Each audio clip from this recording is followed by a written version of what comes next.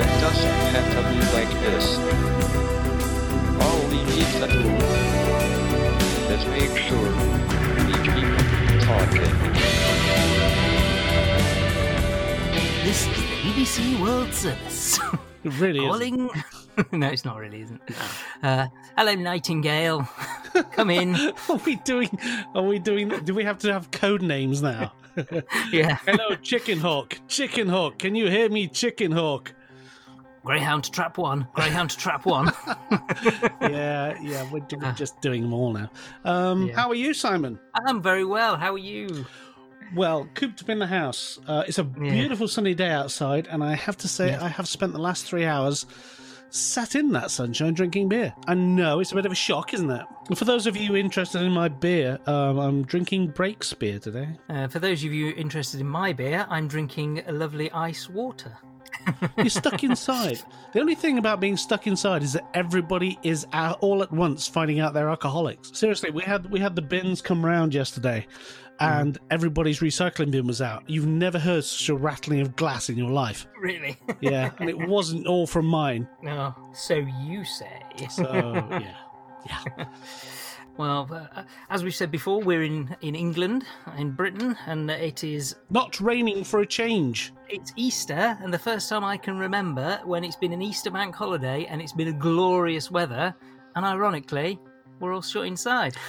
I'm actually starting to believe in God. I'm a bit of an atheist, as you know, but I'm starting to believe in God, and he's a bit of a git, because only by design could you have beautiful, unseasonable weather when we're all locked inside.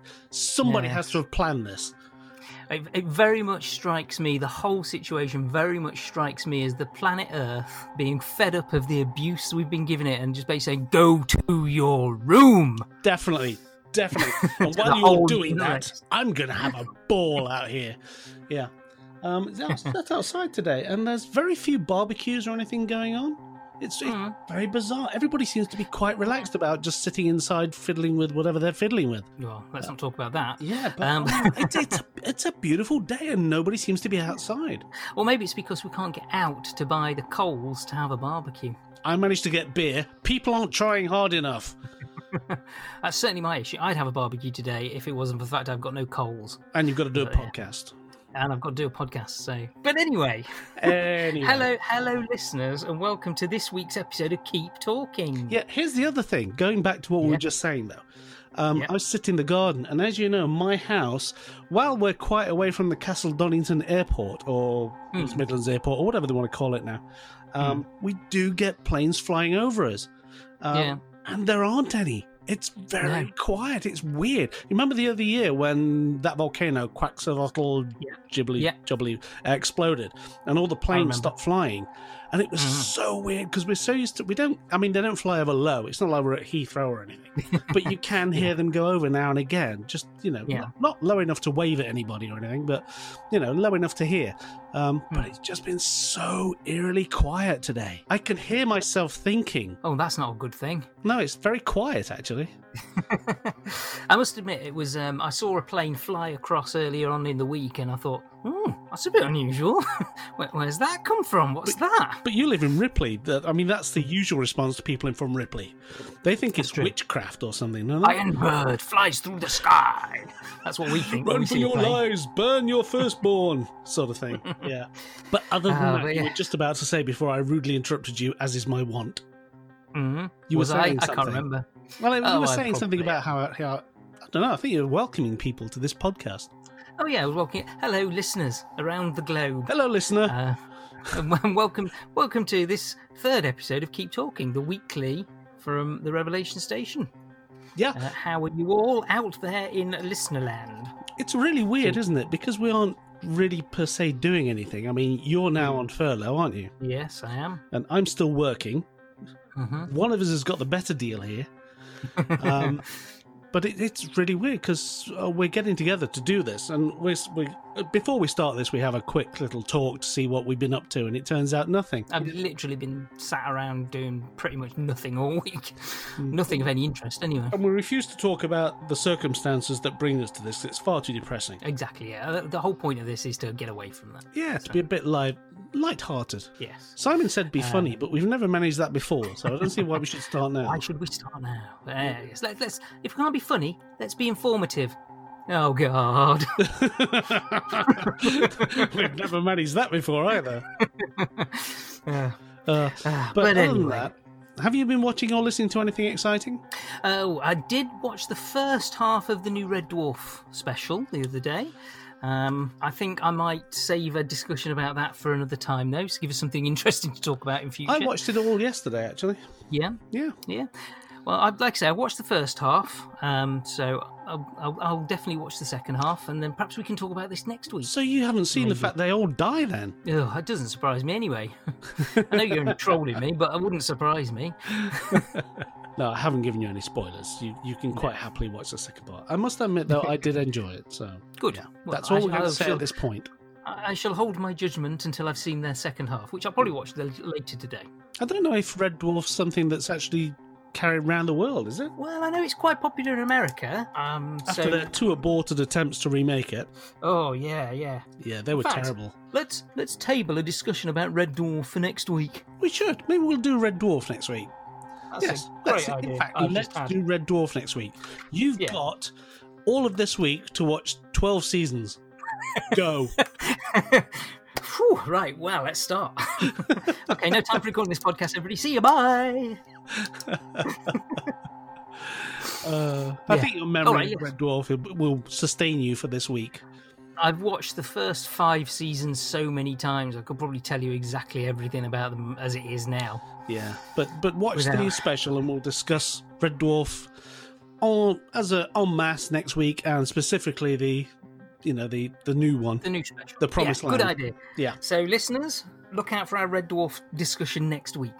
But for this week, I have a little piece of news I want to share with everybody out there. I know a lot of our fans have come to us through Genesis. Gasp. There was a report on the Forbes website which said that several bands were going to be releasing some live gigs onto YouTube over the next few weeks to help everybody in lockdown. So Radiohead was one of those, and they announced theirs officially. Radiohead were going to help people during lockdown, were they? Yes, Okay. yes, they are. Suicide a big thing, then, is it ever there? Probably to help people leave the house. I don't care if I die anymore. But bands such as Pink Floyd and the Grateful Dead have all said they're going to release, or this report says they're going to release stuff. But one of the bands that was mentioned was Genesis, who apparently are going to release 5 live shows onto YouTube starting next week on April the 18th with a show from their Abacab tour in 1981. Wow. Is this all previously unreleased stuff? Well, that's the thing. There's not a lot of information given in the article, just that it's 5 shows. So we don't know whether it's going to be 5 things that have been released before. So this could potentially be 3 Sides Live, which was mostly from the Abacab tour. Yeah. But there's fingers crossed. It's stuff that we've never seen before. It's unreleased stuff. Wow. That will almost make staying in worth it. I mean, as we've discussed on the Genesis podcasts, they're not very good at releasing stuff from their archive. No, they're not. All live albums. They've never really seemed to have got the hang of a live album, have they? No, that's true. There is talk of an anniversary deluxe edition of The Lamb Lies Down on Broadway coming out later on this year, although it would be the 46th anniversary or something, which is a bit odd. So maybe, who knows? The thing is, and I know we do bang on about this, but they've never really released a pure live album. All the albums that they've released that are live are just a selection of live tracks. It's Exactly, we do bang on about this as well. The Show of Hands Rush tour, which, and I actually went to see that tour, and it is like going to see the tour. You know, the track listings more or less follow what they did. And it's a really good presentation of a live set. They've even got a drum solo in there. Genesis have never done that. They've just released an album with some live tracks on it, which is not the same thing as a live album. Exactly. So it would be nice if they could get onto that, but I mean, this might be a good start. If these live things prove popular, especially if they are unreleased, that might move a little bit closer to doing some official stuff. Yeah, I mean, released. we have got tickets to see them later this year, and hopefully that does actually happen. But it'll be interesting to see if they're any good live, because neither of us have seen them live, have we? No. I think we were going to see them, weren't we, in 2007, and they sold out so quickly. Yeah, we never got a chance, did we? Yeah. And I never really, although I liked them as I was, growing up, I never really got a chance to see them live then, because it wasn't one of the bands I ever wanted to see live, as it were. So I'm just hoping the fact that they've never really done a live album is not because they're crap live. Well, yeah, hopefully. Yeah, so I'm sure there are people out there who'll turn around and go, no, they're really good live, which is great, and that's what I want to hear.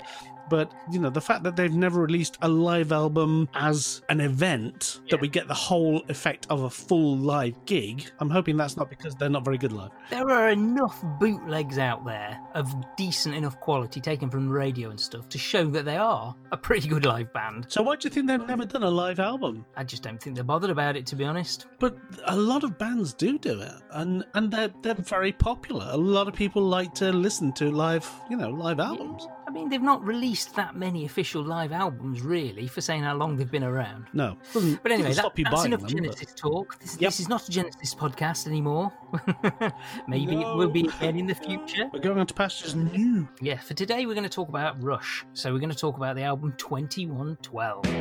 The year is 2112.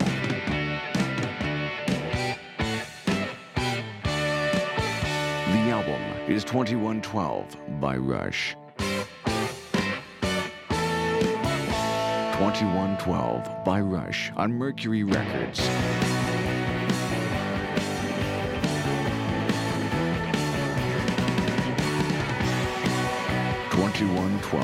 A concept of life in the future conceived and performed by Rush.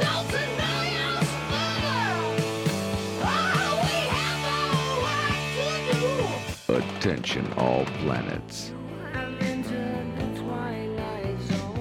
Rush has assumed control with their new album, 2112, on Mercury Records and tapes.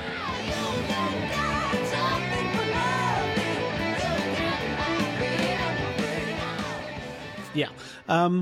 Just a little background here. We are both massive Rush fans, aren't we? Yes, we are. We love Rush. Can you remember when you first got into Rush? Oh, I can tell you exactly the first song I ever heard by Rush. Go on. It was Spirit of Radio. Really? Because it was on a rock compilation tape that I had called Hot City Nights. That had people like Marillion and Magnum and Robert Plant and Hart. That was a weird mix.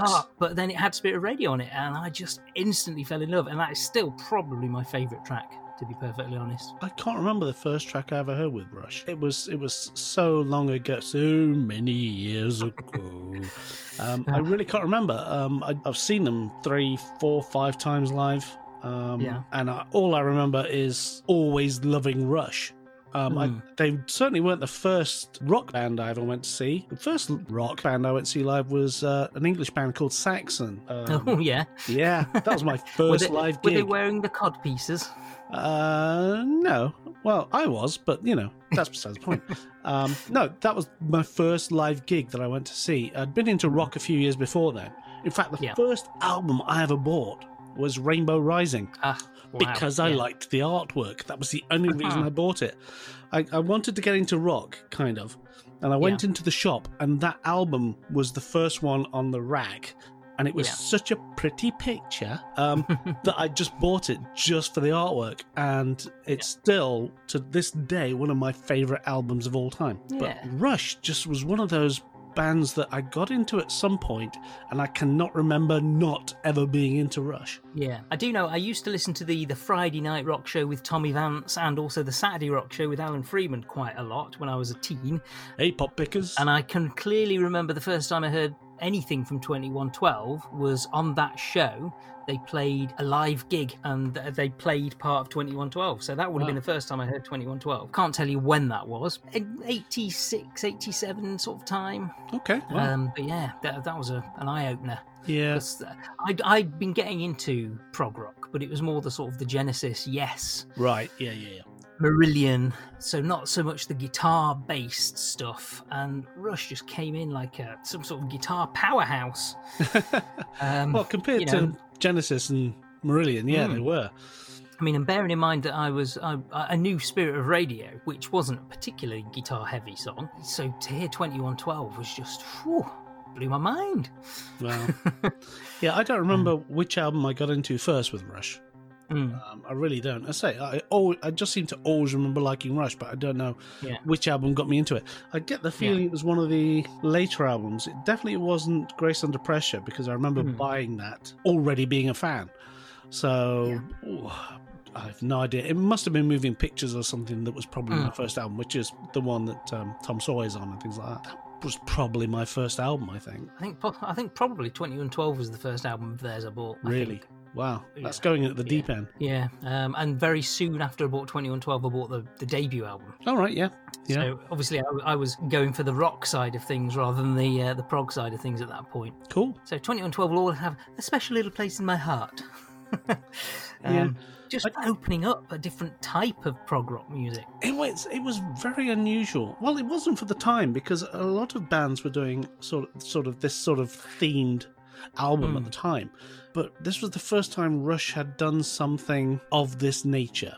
Their previous albums were been not themed exactly, but they were of a kind. The songs were all of a kind of song. For anybody out there who doesn't know who Rush are, what are you doing listening to this podcast, first of all? Secondly, where have you been for the last 50 years? And thirdly, they are a Canadian band.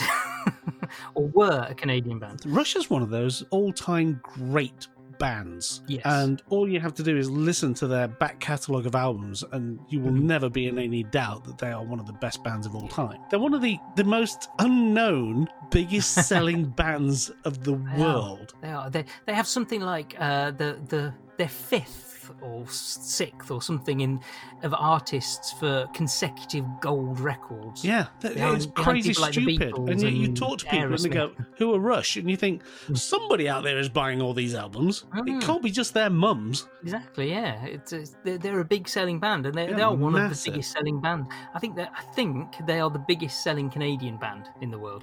They formed in 1968. And they went on hiatus, I suppose, because they didn't really split up in 2015. And then, sadly, drummer and lyricist Neil Peart died this year in January of brain cancer. So there is no more Rush. They can't get back together and do a reunion tour in 5 years' time. Sadly, that's it. But they've left us with a great body of work. Yeah, as I was saying to you a while ago, I watched the Rush R40 live DVD a while ago. There's 2 documentary type videos that they've released, which was Beyond the Lighted Stage, which is a great documentary about Rush. You really should watch that. It's so funny. And it's a really great insight into the band. And then they did I believe that's on Netflix. Is it really? So, yeah. You should really watch that. It is such an interesting little documentary. And then a couple of years ago, they released the Rush R40 Live. And it's less about the live performance than about the band and what they were going through at the time. So it's more a documentary than actually a live concert. And it's absolutely fascinating. But it goes through, because this was when they were breaking up. They'd said, we've come to the end. And it was basically Neil Peart who was coming to the end. And there's a big interview with him where he says, he was riding his motorbike from gig to gig to gig to gig to gig, which is his thing. He loves his motorbikes, or loved his motorbikes, I'm sorry. And he was basically getting trench foot and athlete's foot and everything because he was getting waterlogged from gig to gig. And he was basically, the last half of that tour, he was in such colossal pain with his feet. He was finding it difficult to drum. And there's a quote from him on there where he says, the rest of the band basically wanted to keep going. Everybody else was fine with keeping going. But he just said, I'm just too bloody old to keep this. Because the way he drums, he doesn't drum. He uses it as an instrument. And there is no drummer like Neil Peart. No, there will never be a drummer like Neil Peart. He used the drums in a way that made it, rather than a percussion, it was a main instrument. Yeah. And it was such hard work. He literally got to the point where he says, I'm just too old to drum like this anymore. And so they literally had to end there because he couldn't physically do it anymore. And unfortunately, that was before his diagnosis. I mean, so, he had a lot of well-documented tragedy in his life, which I don't really want to go into here. You can find it online on Wikipedia. But he was such a talented drummer and lyricist. His lyrics, some of the best lyrics in rock, just intelligence. Rush could easily have turned into a mindless rock band, like Kiss, to be honest. Yeah. But because of his lyrics, they turned into something better. Anybody could have done songs about love, sex, whatever that you get from most rock bands. Yeah. Rush didn't do that. They did start off doing stuff that was all Dungeons and Dragons sort of thing. Yeah. But then they evolved into something else entirely. I mean, this album we're going to do, 2112, is pretty much a Dungeons and Dragons type concept. Yeah. Not that theme, but you know what I mean? It's that kind of world. They then went on from that, and they were singing songs about the Manhattan Project, about financiers, about the flow of time, about relationships, things that other bands wouldn't even go near as a theme for a song. Yeah, exactly. They had a wide variety of sort of themes that they would sing about that are not the themes you would expect a rock band to sing about. Exactly. I think I may be being controversial now, but I think if he hadn't joined the band, they wouldn't have attained the success they had. I think they would have probably they'd have got another drummer in, they'd probably done one, maybe two more albums, and then they would have just faded away into nothing. I agree entirely. Although he wasn't they worked well as an ensemble. They complemented each other very well.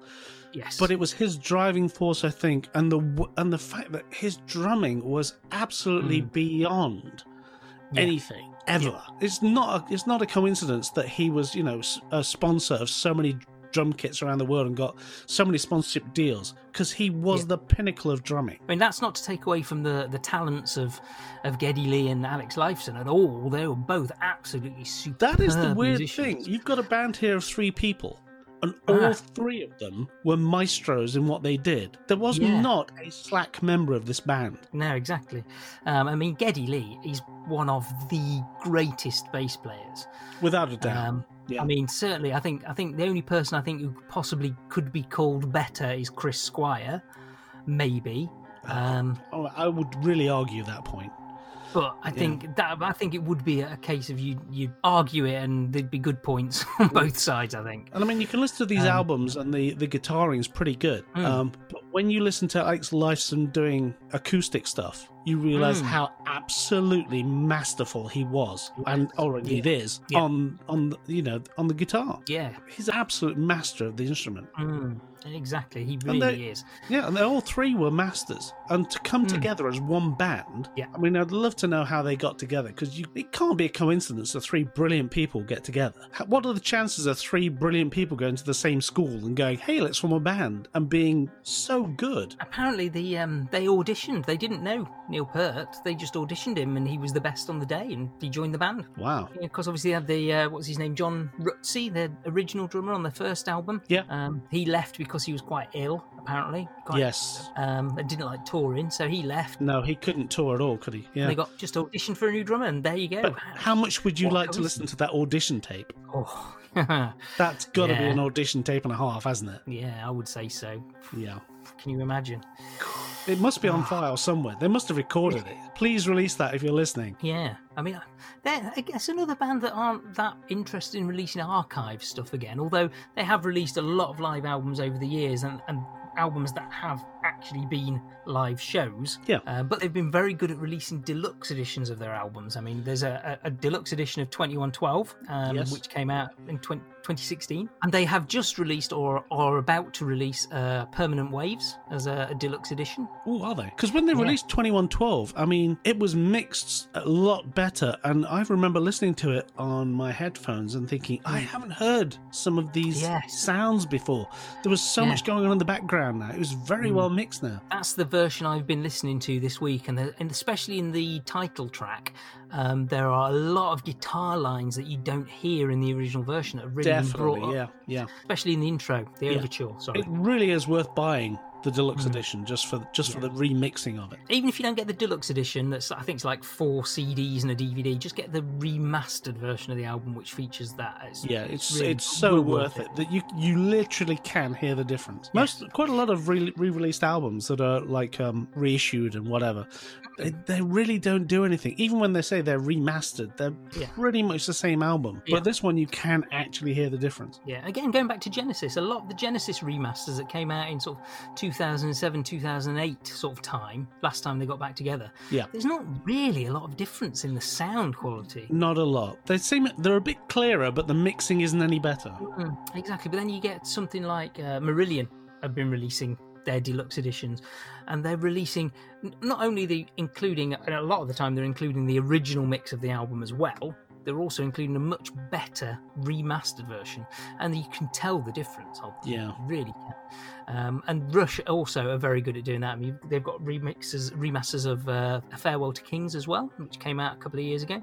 Yep. So they're releasing quite a lot. So keep up with it. And that remastered things, I'm quite tempted by the Permanent Waves, to be honest, because again, it's like I say, Spirit of Radio is my favourite track. So there you go. It's the one that gets the most airplay. Yes, it is. But anyway, on to 2112. This was their 4th album.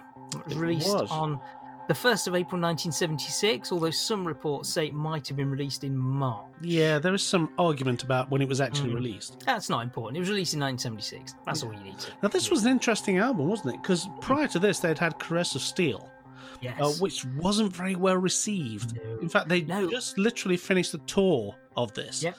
And when they were playing the tracks from Caress of Steel live, they were so badly received, they actually did think about giving up. Yeah, I mean, it's got to be an unusual situation for the critics to hate your album and for your fans to hate the album. That's got to be... Yeah, which is weird, because it's not actually that bad an album. To be honest, it's probably my least played album of theirs, apart from their last album. But when I do listen to it, I don't listen to it and think, oh, this is awful. But they were planning to give up, and in fact their record label, Mercury, was planning to drop them as well. It was only the fact that their manager, Ray Daniels, talked Mercury into saying, all right, one more album, but if that fails, we're out of it. But fortunately, this one was a corker. It was absolutely brilliant. I mean, they were talking about, should they stick to their guns and move forward with the prog rock they'd trialled on Caress of Steel and try and push that, or should they go back to being sort of almost a Led Zeppelin light style band? And I think they've reached a good compromise with this album, with the first side being the proper prog epic, and then the second side is almost Led Zeppelin light in places. Well, there's an interesting interview with Leifson when he's talking about this, and he says they really did discuss big time how they were going to bring the band forward, whether they were going to change style or stick with the prog rock. And he said, we decided basically we're going to stick with the prog rock and go out in a blaze of glory. Whatever happens, happens. Either this works or it doesn't, but that's what we want to do. It is very much, they've got nothing to lose, do what they want. They've got, been given this lifeline. There you go, you can do one album, whatever. You're going to go, right, well, we could try and make a commercial album. That isn't going to work. Let's just blitz it. And they did, in spades. I mean, the thing was, this was also a big thing for the band, because they were in financial dire straits at this point. The ticket sales on the last tour had been so poor because of the poor reception of Caress of Steel. They really couldn't even afford to pay themselves their weekly wage. So they were really struggling at this point. So if this album didn't succeed, they literally didn't have a fallback position. Yeah, exactly. And it did succeed, which is incredible. I mean, it got to number 61 in the US charts, which doesn't sound much, but it was basically meant they'd broken the US. And they were now a big band. Because when you think about how many albums come out a year, number 61 isn't bad at all. That's pretty good. And it became their biggest selling album until Moving Pictures. Yeah. So it's still their second biggest selling album, but what a gamble, and it paid off. Yeah, and the other thing was, of course, the tour for this was their first European tour as well. Yes, so it brought them to a brand new audience. Yeah. I mean, that's really the key, I would imagine, for a band, Definitely. They've now gone worldwide, as it were. Yeah. You play to your home crowd, you've got to push that forward, because eventually your home crowd are going to go, yeah, heard it before, what you got? What's new? Heard it before. Come on. Whereas you take it somewhere that's not really heard of you before, and that it is new. For a band to go, we're going to try the other side of the world. I mean, how risky is that? It's a lot of cash to transport your equipment, yourselves, your crew.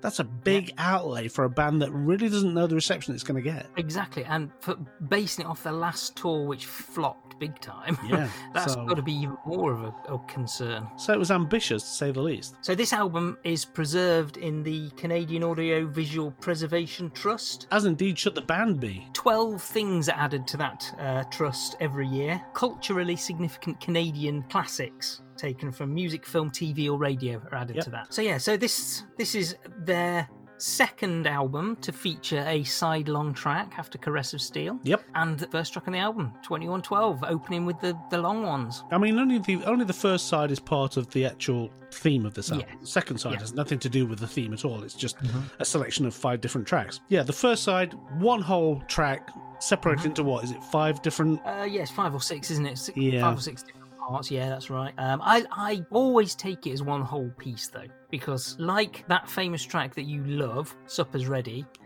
you can't really edit the bits out into separate bits. And I've tried. But I'm going to say, unlike Supper's Ready, I think this follows a coherent storyline and flows better from part to part. It doesn't feel like... You can't half listen to this track, can you? You can't, no.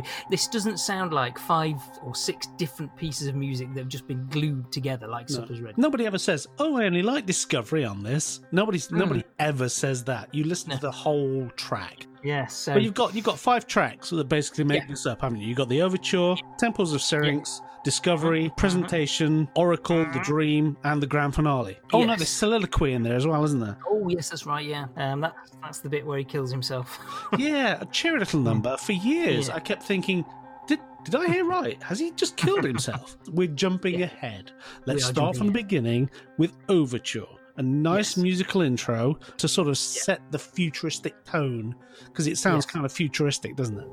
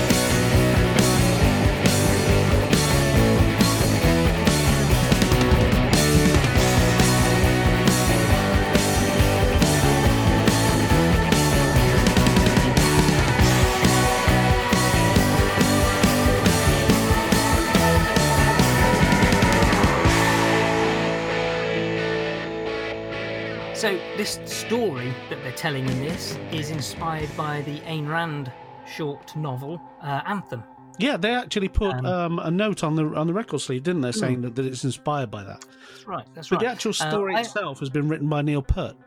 Yes, I have actually read Anthem by Ayn Rand because it's one of her less impenetrable works.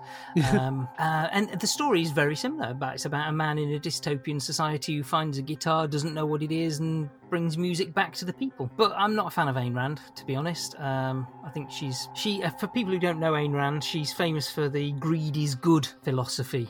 Objectivism, so she's really popular with the far right. That was the thing, wasn't it, on this album? Because when they released this album, they got various reviews, and one of them in the British press referred it to as Nazi propaganda, which rather upset Geddy Lee because his parents escaped the genocide in they escape Germany. The Holocaust, Yes, so he was quite upset by that. Yeah, and quite rightly so as well, because doesn't even vaguely come across as that. I mean, this does not glorify the stomping boot. This actually glorifies the uprising of the peasantry. Exactly, quite the opposite of what Ayn Rand's story says. Yeah. Or no, not her story. The philosophy says. Yeah. It's actually about you shouldn't be suppressing the creativity, the common man and creativity. The singularity of soul is the important thing. Exactly. So, although the story is very similar to Anthem, the philosophy behind it is completely the opposite. Yeah, basically turns that story on its head, doesn't it? Exactly, yeah, it does. It does.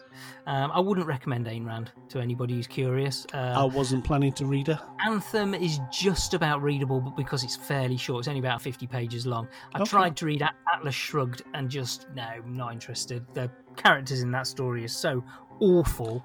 I've got no interest in that, so I gave up on that one. So then we've got the nice musical start to this, which lays down the foundation of the track, which then goes into the Temples of Syrinx.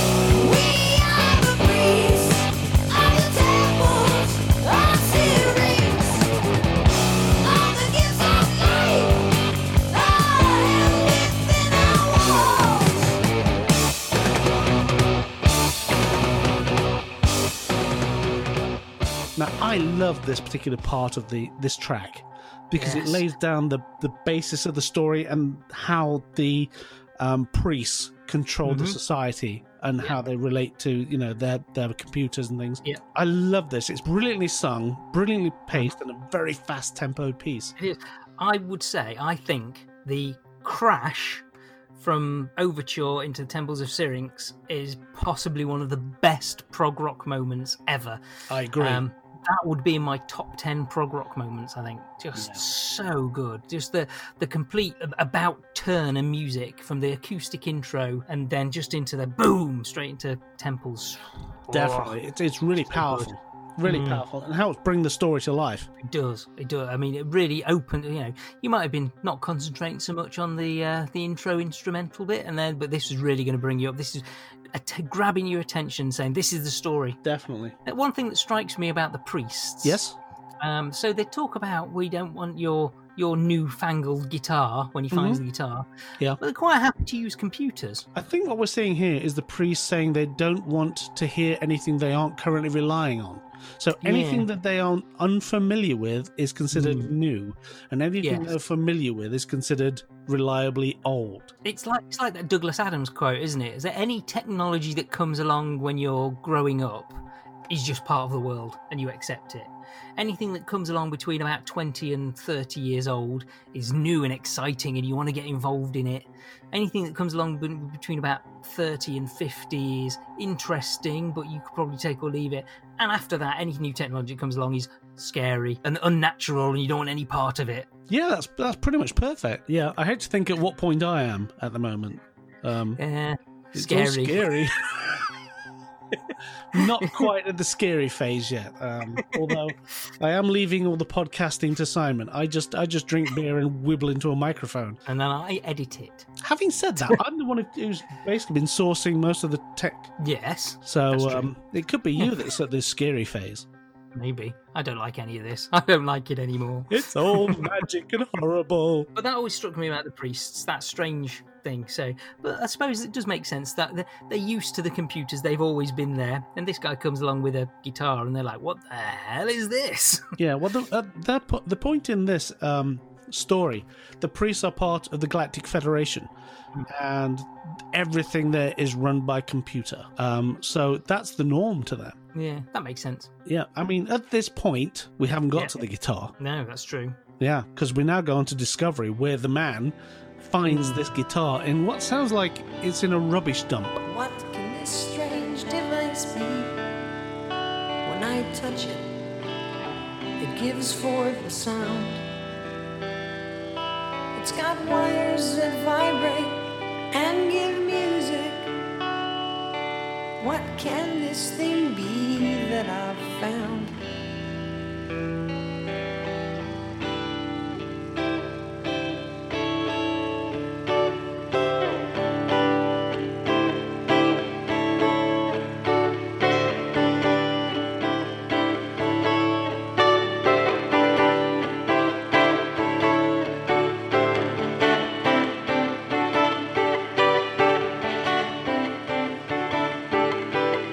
See how it sings like a sad heart and joyously screams out its pain. Sounds that build high like a mountain on notes that fall gently like rain. But yeah, The only thing that strikes me in this story is the fact that he picks up the guitar and plays it quite quickly. I have never yeah. had that much luck. what an idiot. It's like, I couldn't do that. No, the only time I've ever picked up a guitar, which was many years ago, it sounded like somebody playing it with boxing gloves on. Yeah, it's not intuitive enough for you to pick it up and start playing a guitar. You can't intuitively pick it It's up. not at all. If it was me, I'd pick this guitar up and go, wow, what's this? Grang! Grang! Pff, that's rubbish. Yeah. That'd be the end of the story. That's pretty much what I'd do. Yeah, or I'd hit something with it. I mean, that's just me. Or the string would flick out and whack you in the eye. Ah! No, that is me. Yeah. You know, stupid thing. I don't want to play with this anymore. Stupid It's thing. right. Yeah. If The we could old all world pick is up a dangerous. guitar and play it that quickly, everybody would be playing a guitar. Yeah, exactly. I'd be playing one now. For the point of moving the story along, our guy picks up the guitar and can play it almost instantly. Yeah. So then we get to presentation where he takes it to the priest. Most unusual to come before you so, but I found an ancient miracle. I thought that you should know. Listen to my music and hear what it can do. There's something here as strong as life. I know that it will reach you. Yes, we know it's nothing new. It's just a waste of time. Not no need for ancient ways. The world is doing fine. Another toy help destroy. Now the race of man. Forget about your silly web. They're less than chuffed with this, aren't they? They are. It kind of makes sense because it's something they don't understand. It's something they can't control. They can't control. That's the words I'm looking for. They can't control it. They don't understand it. So instantly they turn against it. They reject him and reject it. Yeah. Despite his protestations. This is a good part of the story. I like the way that Geddy Lee does his more screechy voice for the priests. Yes. And is what he evolves into voice Yeah. for the person. I mean, you've got the same singer doing both parts of the song, but the way he uses his voice, it's quite clear who is speaking when. Yes, exactly. There's no confusion at any No, point. no. And it is kind of talking about this album as their make or break album. It's very much the voice he uses for the Priest is very much the voice he used on Rush and Fly By Night and Caress of Steel to a certain extent. But it works well here because the way he's screeching into this, I mean, that sounds bad, but that is the kind of singing he's using. Yeah. It does come across as the priest being anxious and panicky about this new technology. Yeah, but he kind of doesn't really do that kind of singing again after this album. He does it a little, but he kind of evolves into what we know him for Yes. from later albums. Yeah. Which is good because when he later in life as they tour, it becomes increasingly hard for him to do the screechy voice. So you hear less and less of the original, the first few albums when they do stuff live, because he just can't hit those notes anymore. The rejection by the priests of the guitar is thoroughly consistent with the first, the Temples of Syrinx. Yes, yeah, it flows beautifully. And then, of course, we go into his dream, the Oracle. Yes. Where he dreams of another planet and another life where music is available and where everybody's free to do what they like and express themselves in any way they want. But of course, this dream is so beautiful. Yeah. It actually destroys him because he can no longer face the reality. Yeah. Then he wakes up and it was all a dream. Yeah. And so he kills himself. But as we mentioned before, well, that's soliloquy, isn't it? Yeah.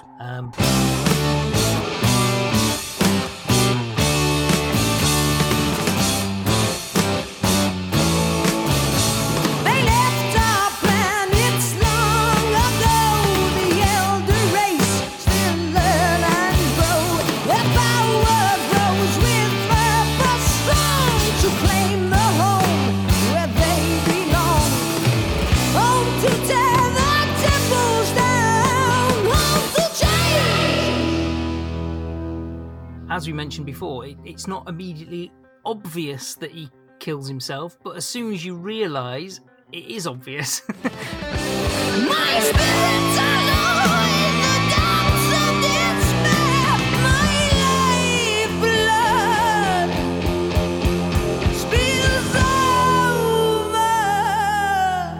over. Because that whole bit, my lifeblood spills over. Yeah. It's almost like, oh yeah. But the thing is, at the end of this, it then goes into the grand finale.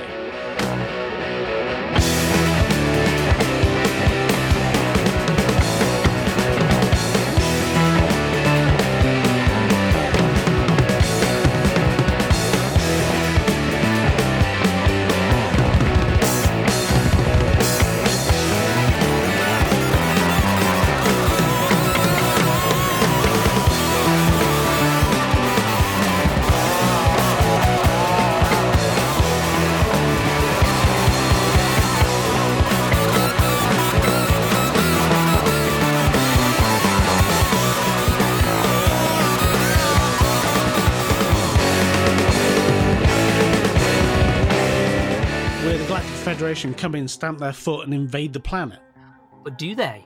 Well, that's it. But the thing is, if he waited just a little longer, he would have seen the freedom arrive. But you don't know who it is because it doesn't say. It just says that somebody has assumed control. Yeah.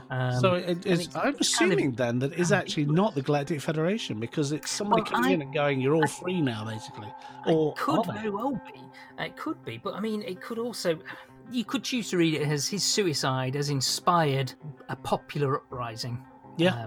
Or it could just be that there was a bit of a uprising and the Galactic Federation came in and went, no, we're in control. We've taken back control. I prefer to see the other side where they were all set free at the end. I hope so. Yeah. That's the way I like it. It could, as you say, be taken either way, really, I suppose.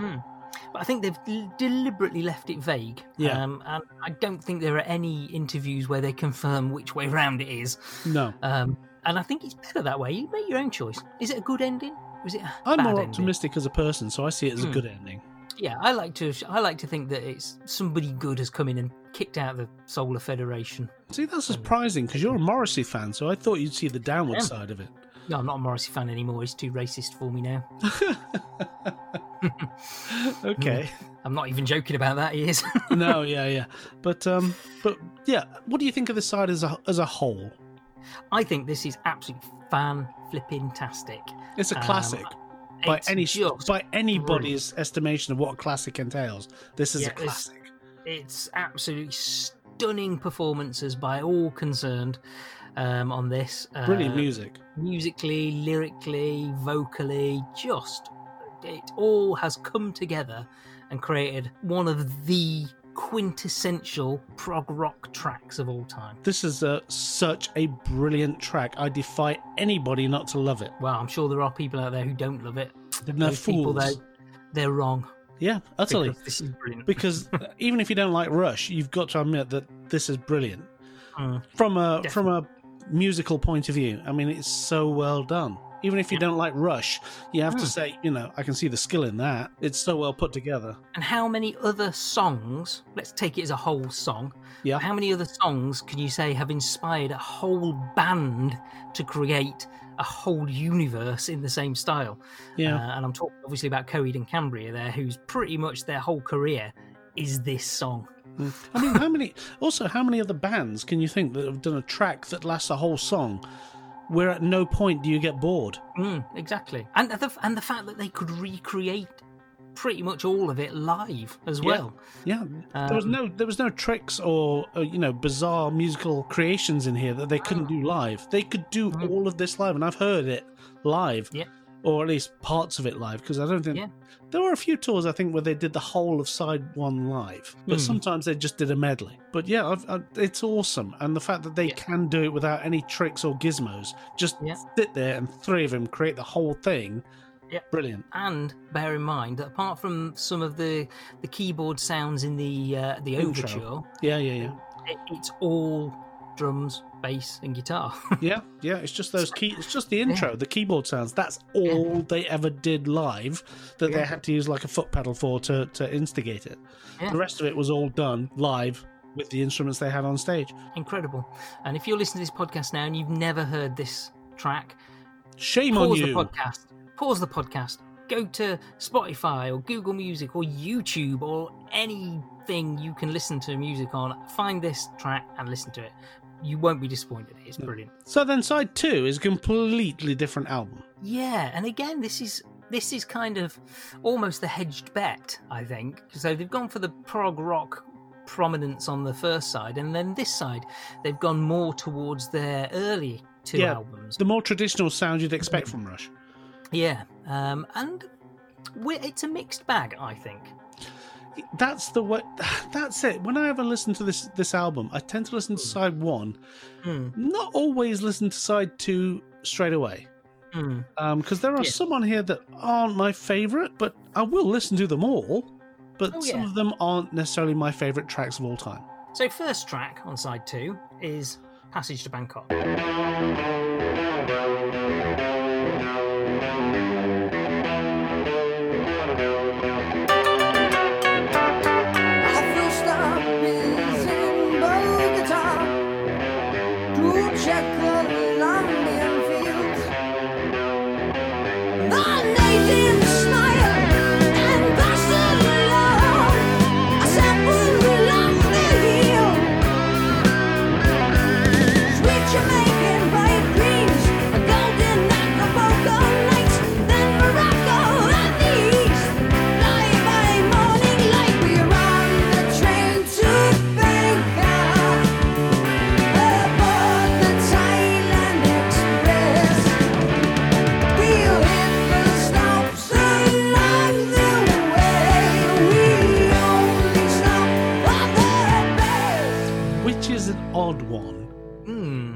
Because it's basically about marijuana and the best place in the world to find it. Yeah. But it's also quite an upbeat rocky It's a track. very upbeat, and it's a great sound. I mean, this is a wonderful sounding track. If you don't know what it's about, you just jig along with it, basically. Because it's quite a fun sounding track. But there's a little bit of controversy about it with the sort of the Chinese drum percussion or guitar or whatever it is sound. But it is a more traditional sound, more traditional Rush sound. This would fit in to their previous albums quite easily. Definitely. And I do like this track. I think it's great, and they played it live a heck of a lot. And this would have been one of the tracks I heard on that Friday Rock Show or Saturday Rock Show live show. Yeah, it is a great track. I mean, apart from the subject matter, which can be thorny in some circumstances, it's a great track. I love this track. I like the track as well. I think it's good. A great beat and a good guitar solo as well. Definitely, yeah. But then again, when has Rush not done something great? I mean, even their terrible tracks are pretty good musically. Yeah, I don't think they ever haven't done great. No. So I'm not a big fan of some of their later albums, but I can't fault it musically.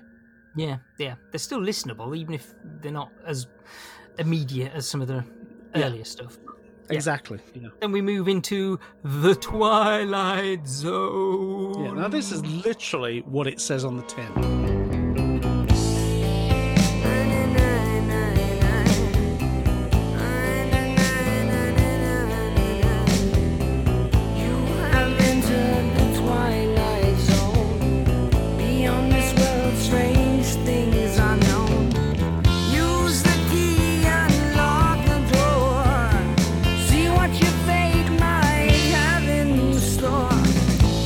Explore your dreams creation.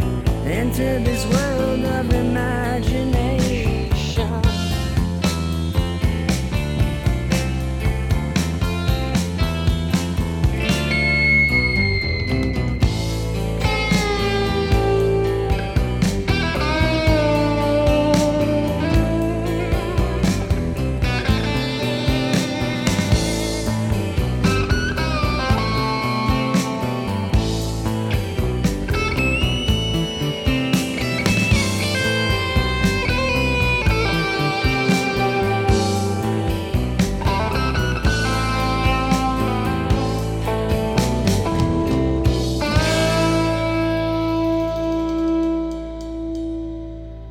They were all big fans of this show. Yeah. So they thought they'd do a song. And if you actually are a big fan of the show and listen to this track, they do discuss some of the plots from various episodes. So you can actually go, oh, I remember that episode. It is a great song. A great song. Apparently, this was only written because they needed one more song to fill up the second side. I like this so it track. was the last song to be written, and it was just kind of, we need a song. What should we do? So I like this track, and it's probably just purely because I am a big fan of the show. I like Twilight Zone as well. It's good. I remember the lyrics to this song were once sent into 2000 AD by somebody who claimed that it was a poem they'd written, and they won Letter of the Week and won something like 20 quid or something. Really? It's the early 80s, so that would have been a lot of money.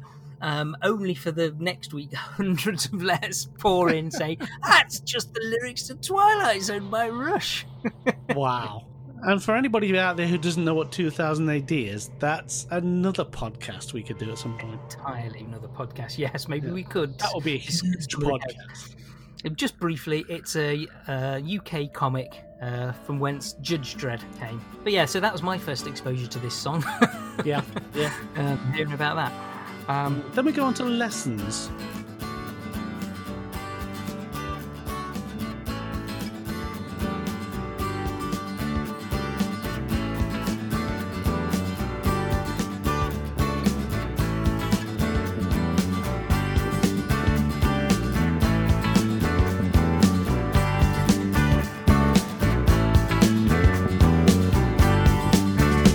Sweet memories flashing very quickly by, reminding me and giving me a reason why. I know that my goal is more than a thought. I'll be there when I teach what I've been taught, and I've been taught. You know we've told you before, but you didn't hear us then. So you still question why. No, you didn't listen again. Yeah, I'm going to be honest and say I listened to this earlier on when I listened to the album. I can't remember how this song goes. It's a nice little... Well, Alex Lifeson wrote it. Well, it's okay. It's just... this will never get onto my top 1,000 Rush tracks as a I can compilation. certainly say it's something I've listened to, and when I've listened to it, I've not gone, turn this off or skip this. Yeah. I honestly couldn't tell you how it went right now. No, I couldn't hum it right now, even though I listened to it like an hour ago. So there you go, that's that one. Yeah. But then we come on to Tears.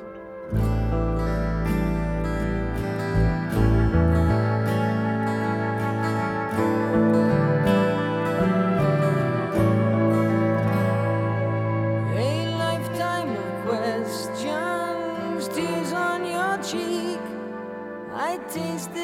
the answers, and my body was weak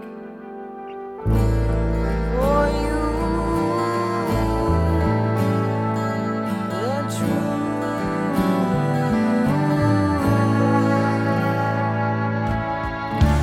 What would touch me deeper? Tears that fall from eyes that only cry. Would it touch you deeper than tears that fall from eyes that know I? Which again is a little bit forgettable, not quite as forgettable as Lessons. It's got a nice guitar to it. Yeah. I mean, it's beautifully played and well sung, but it's again another odd one for Rush because it's a ballad. It's a romantic ballad at that. Yeah. Something they don't really do ever again. This is totally Geddy Lee. He wrote the lyrics and the music. Such And a also, softie. apparently, the first ever track they wrote that features a Mellotron. So, Really? which, the staple of prog rock. Yeah, And here's yeah. the first time they've used one. There's a way to really lower the conversation at a party when you pop that one in conversation. Did you know? Did you know that Geddy Lee, this is the Tears. first track, Mellotron, you know. Really, Really? I must go to the bar and get some more nibbles. Yeah, exactly. Don't use that at a party. No, I'm not going to. No, I don't Not get if you're trying invited to to impress parties. people anyway. No, that's No. because you're old. That wasn't the main reason. I think it's the smell. But, other than that, I'm fine. It becomes part and parcel. Yeah. Old So and yeah, smell. so I'd just like to Tears. point out, because Simon does keep saying this, but I'm not actually that old. Stop laughing. you say you can't remember how old you are. I can. I'm not going to say it on here, but it's not really old. It's just Yeah. semi-old-ish, depending on Half old. how old you are, the dear listener. If Yes. you're around 50, then I'm not that old. If you're below that, I'm bloody ancient. My kids think you're old. No, they don't really. They've not said. Oh my god! Wow! Am I going to have words with them when I come round? Last time they take my dog for a walk. No, you look good for your age. Thank you. Stop laughing! It's not helping. It's good you can't see my face. Anyway, Yes, it on is. to the next track, which is the last track on this side and the last track on the album. Something for Nothing. Ooh, there we go. Waiting for the winds of change to sweep the clouds away. Waiting for the rainbow's end to cast its gold your way. Countless away. You pass the day.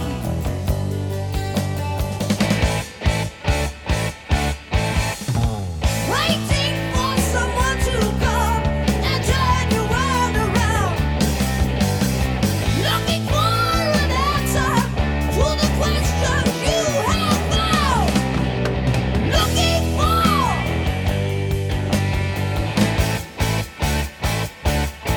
an open door.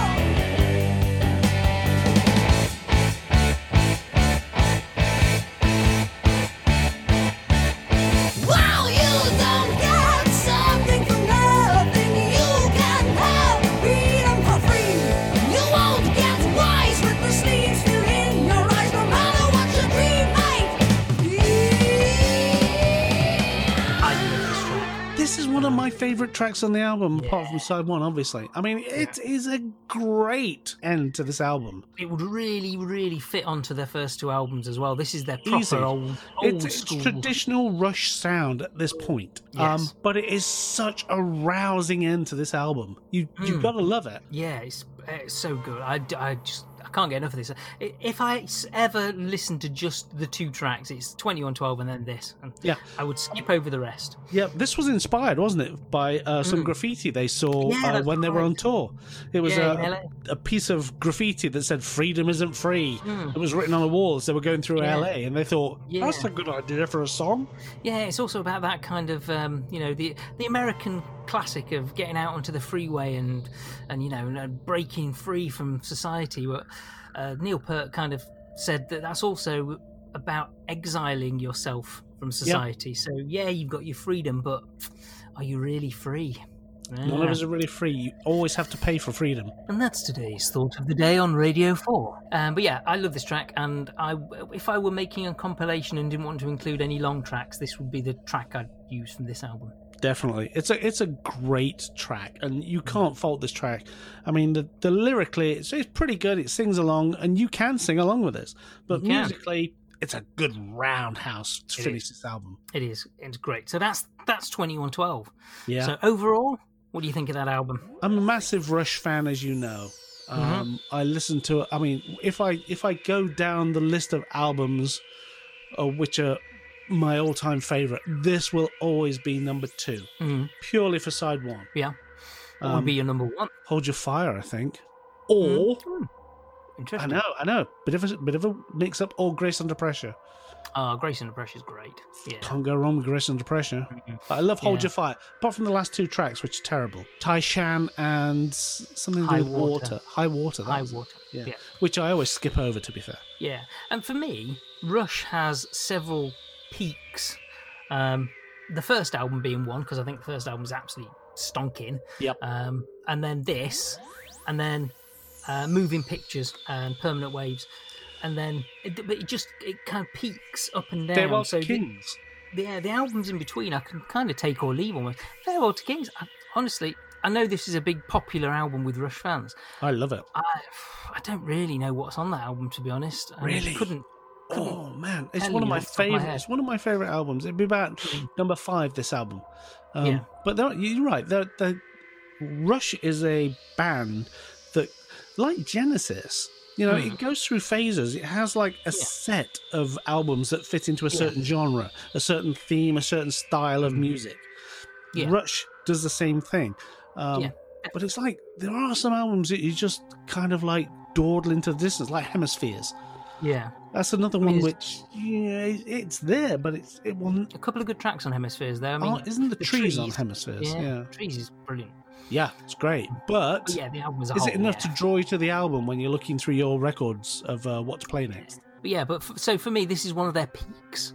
I don't know where I could place it, because like you, I love Grace Under Pressure, but it's like this is the end of their first set of records, as in from now on they change style a little bit. Yeah. So this is kind of the end of the first set. Like with Genesis, there's a certain cutoff point where they go, now I can see they change style. This is that for Rush. Yeah, they are one of the bands that changes their sound significantly over the course of their career. I like David Bowie in that respect. Although Bowie was the master of changing his sound to fit. Rush have done the same thing. They've never been like, shall we say, bands like Kiss that kind of just ground on doing what they do. Yeah. And never really. And never really changed that much until later in their career, and then they went, people are getting bored, let's try something new. Rush constantly renewed themselves and tried something different. And there are eras of Rush. It's almost like a geologic thing where you can cut through a section of rock. You can do that with the Rush albums and see different layers of Rush. Yes. That's the thing. I mean, the 2 albums you've mentioned as your favourites, Hold Your Fire and this, 10 years apart, roughly. Yep. Completely different sounds. Utterly different sounds. And yet, we're still stuck with the same 3 instrument players and the same 3 instruments. And yet they've managed to make them different. All right, they bought more keyboards in later on, but it was still something they could do live, because Geddy Lee played the keyboards. And he played the keyboards when he wasn't doing bass. So he could still play everything they did live with the use of a few pedals to bring in a few effects, but basically they never changed the fact that they could do everything live. That's pretty good, and they had a great career. And Neil Peart will be sadly missed, I think. Terribly sadly missed. Yeah, we'll never see another like him. Definitely not. It would be nice to think that Geddy Lee and Alex Lifeson might get together and record some more music. I don't think I'd like that. But not as Rush as, Well, Geddy Lee's also had a solo album, hasn't he? He has, which is which is also very good. It is very good. I can't remember what it's called now. Is it called My Favourite Headache, I think? I think it is, yes. That's also excellent. I recommend that. If you like Rush and you've not heard Geddy Lee's solo album, get that. Alex Lifeson released a solo album as well. He did. Not so good. It wasn't one of my... no. So let's not talk about that. Yeah. But what I would say is if you get a chance to actually watch any of the documentaries that they made, and I said they did make 2 really good ones, it really is worth your time. They are superb. They show the band as being absolutely human. You know, there's no prima donna stuff going on. Yeah. They are about as down to earth as you could possibly imagine people being. Yeah. There's no big I am going on here. They're just absolutely just 3 guys you can imagine meeting down the pub. Not at the moment, obviously. Yeah. Well, no. But you know, they'd be being arrested. Yeah. There's just no pretense about them. They're just 3 musicians who did what they wanted to do. The hell with everybody else, and they were going to have fun doing it, and they did. And watch the documentaries because they are not a waste of anybody's time. And Beyond the Lighted Stage includes a lot of archive footage, doesn't it, from when they were really young? It does, plus a few nice bits from other bands who toured with them, like Kiss. I remember there's an interview with Kiss on there, Gene Simmons, I think specifically, and he was saying when they were touring with them, they would literally just lock themselves in their room at the end of a gig, and they were saying we don't know what their stuff is because they'd be out drinking and womanizing or whatever, and Rush would lock themselves in their room and practice. And they just didn't understand the mentality that they had because it was so alien to being on the road. Yeah. I mean, don't get me wrong. Rush, if you listen to these things, Rush got up to some weird things in their vans because they had this like camper van that they bought at start with when they were touring, and they got some weird drinking games in there with Thin Lizzy and other bands where they would just drink and drink and drink and pass out in the back of this van while they're on tour.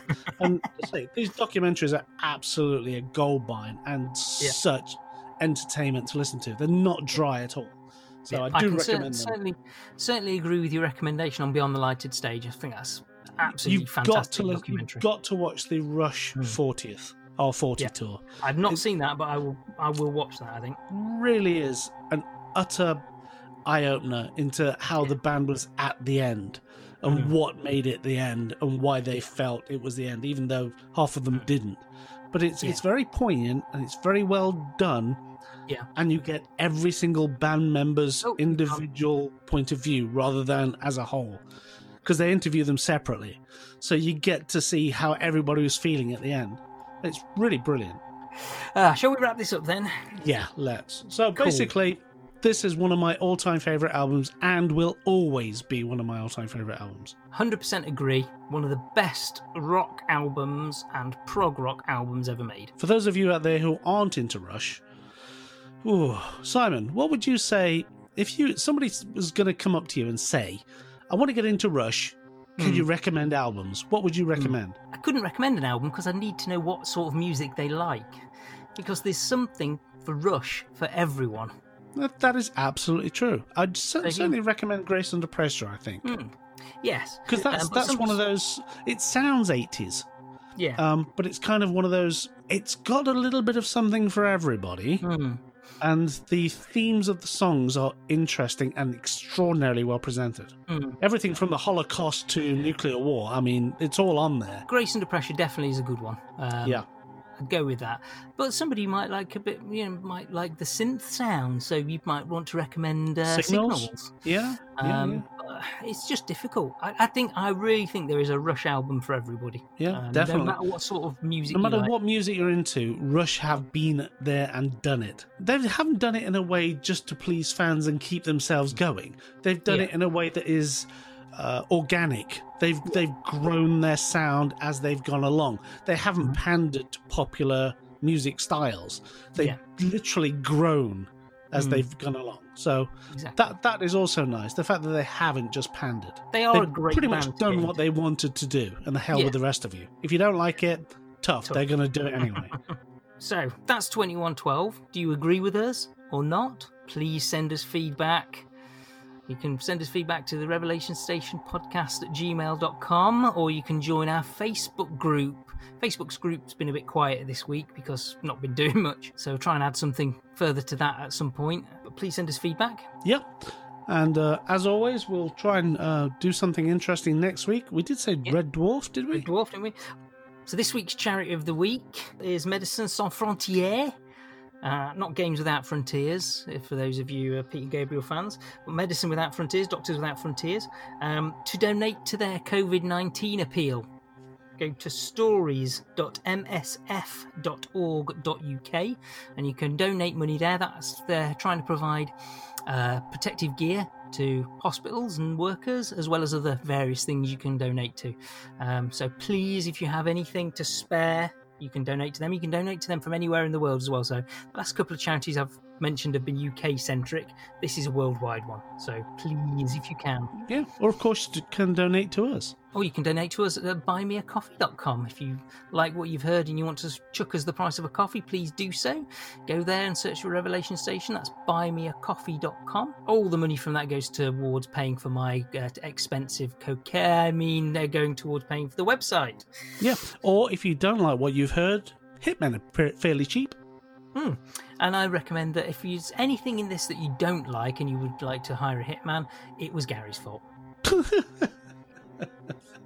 As it always is. Everything's always my fault. Exactly. So, yeah, join us next week for a discussion about Red Dwarf. Yes, it's a bit of a break for us because we usually do music, but we thought we'd mix it up a bit as we're all stuck inside. Who knows? You might think, hey, I've never heard of Red Dwarf. Why don't I buy the box set? So it's been good to join you for a while. It's been good to hear from you, Simon.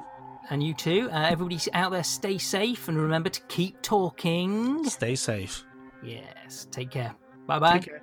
Bye. Attention, all planets of the Solar Federation. Attention, all planets of the Solar Federation. Attention, all planets of the Solar Federation. We have assumed control. We have assumed control. We have assumed control. Are you going to put that track in now? I'm going to put a little bit of it in, yeah. Okay. Not the whole thing. The whole thing, yeah. I'm going to play the whole thing now. That's what I do now. Yeah.